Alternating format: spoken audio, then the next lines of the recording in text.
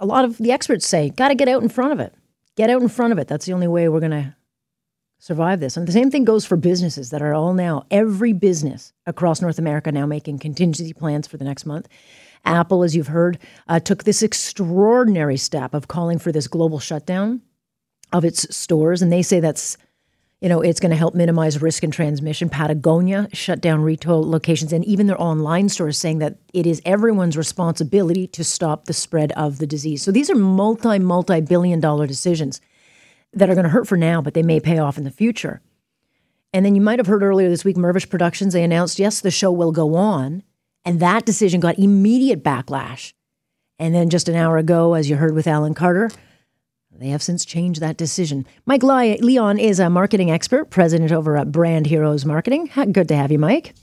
Good to be here, Alex. How are you? Well, I probably had an easier week than Mirvish. They made the decision to stay in business and kind of keep going, and that got immediate backlash because everyone is watching moves that companies make, and they're making them, and it could cost them.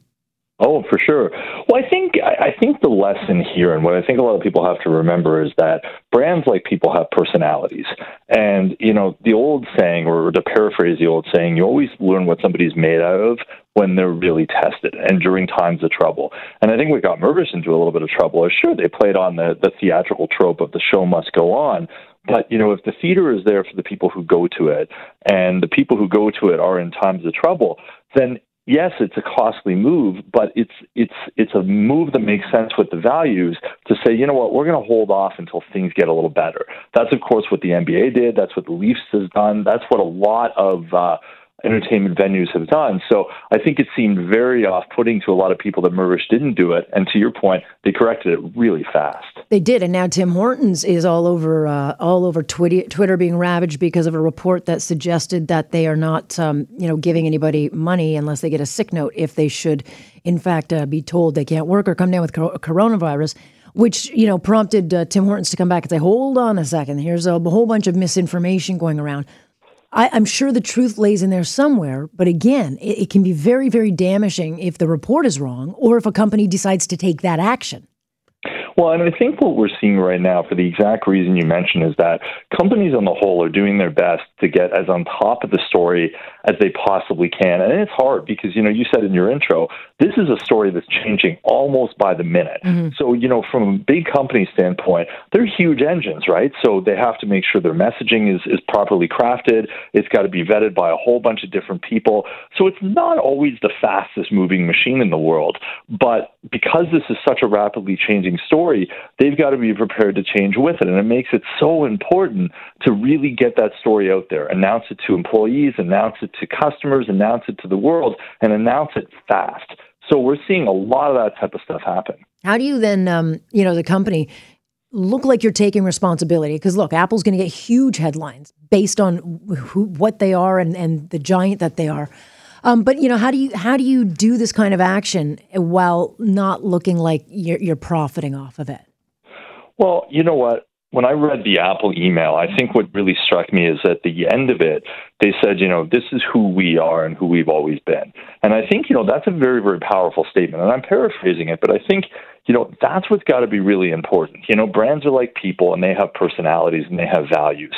And when it's put through the most testing of times, that personality and those values and what the brand is promising has to come across.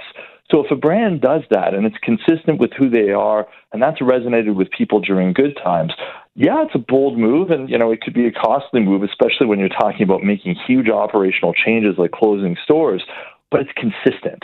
And if it's consistent with what people loved about the brand in good times, then there's a good chance it'll be what people love about the brand and respect about the brand in bad times. And any money they're losing in the short term by doing that, well, they'll more than make up for it because they'll earn and they'll keep the respect of all that's who's important to them. But the key is consistency. Are they staying consistent with what they value? Yeah, it's fascinating to watch, though. It started with, I think, really when people were paying attention, as you well know, it was the NBA pulling out, and then we saw the NHL and all these big names, Disneyland, and you see all these decisions being made, and we've never seen anything like it. I mean, when can we say in a time that we have ever seen anything like this? Maybe, and I don't even think we saw it with 9/11 to this extent, where the world as we know it with big stores, big names, big brands are all out of control of what they can't control. Yeah, no, it is. It's very scary. It's, certainly there's a lot of change happening right now, and it's a very rapidly moving story. But, I still kind of come back to the notion, and, in the toughest of times, and, call me a romantic, but, you see these stories of immense bravery from people.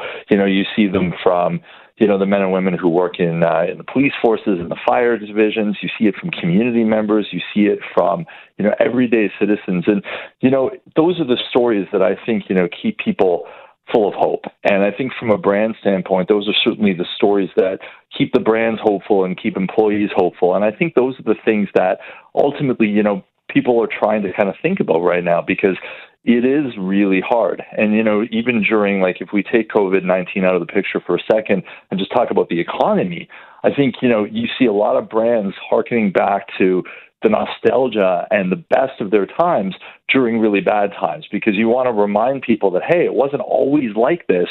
Let's remember when things were amazing. So I think there's a little bit of that will start coming out as well, too. And then, hopefully you'll start seeing more of these stories of community, of bravery from all around the world, not just brands. Yeah. What a time. Mike, I appreciate you joining us. Thank you. Thank you. That is Mike Leon joining us.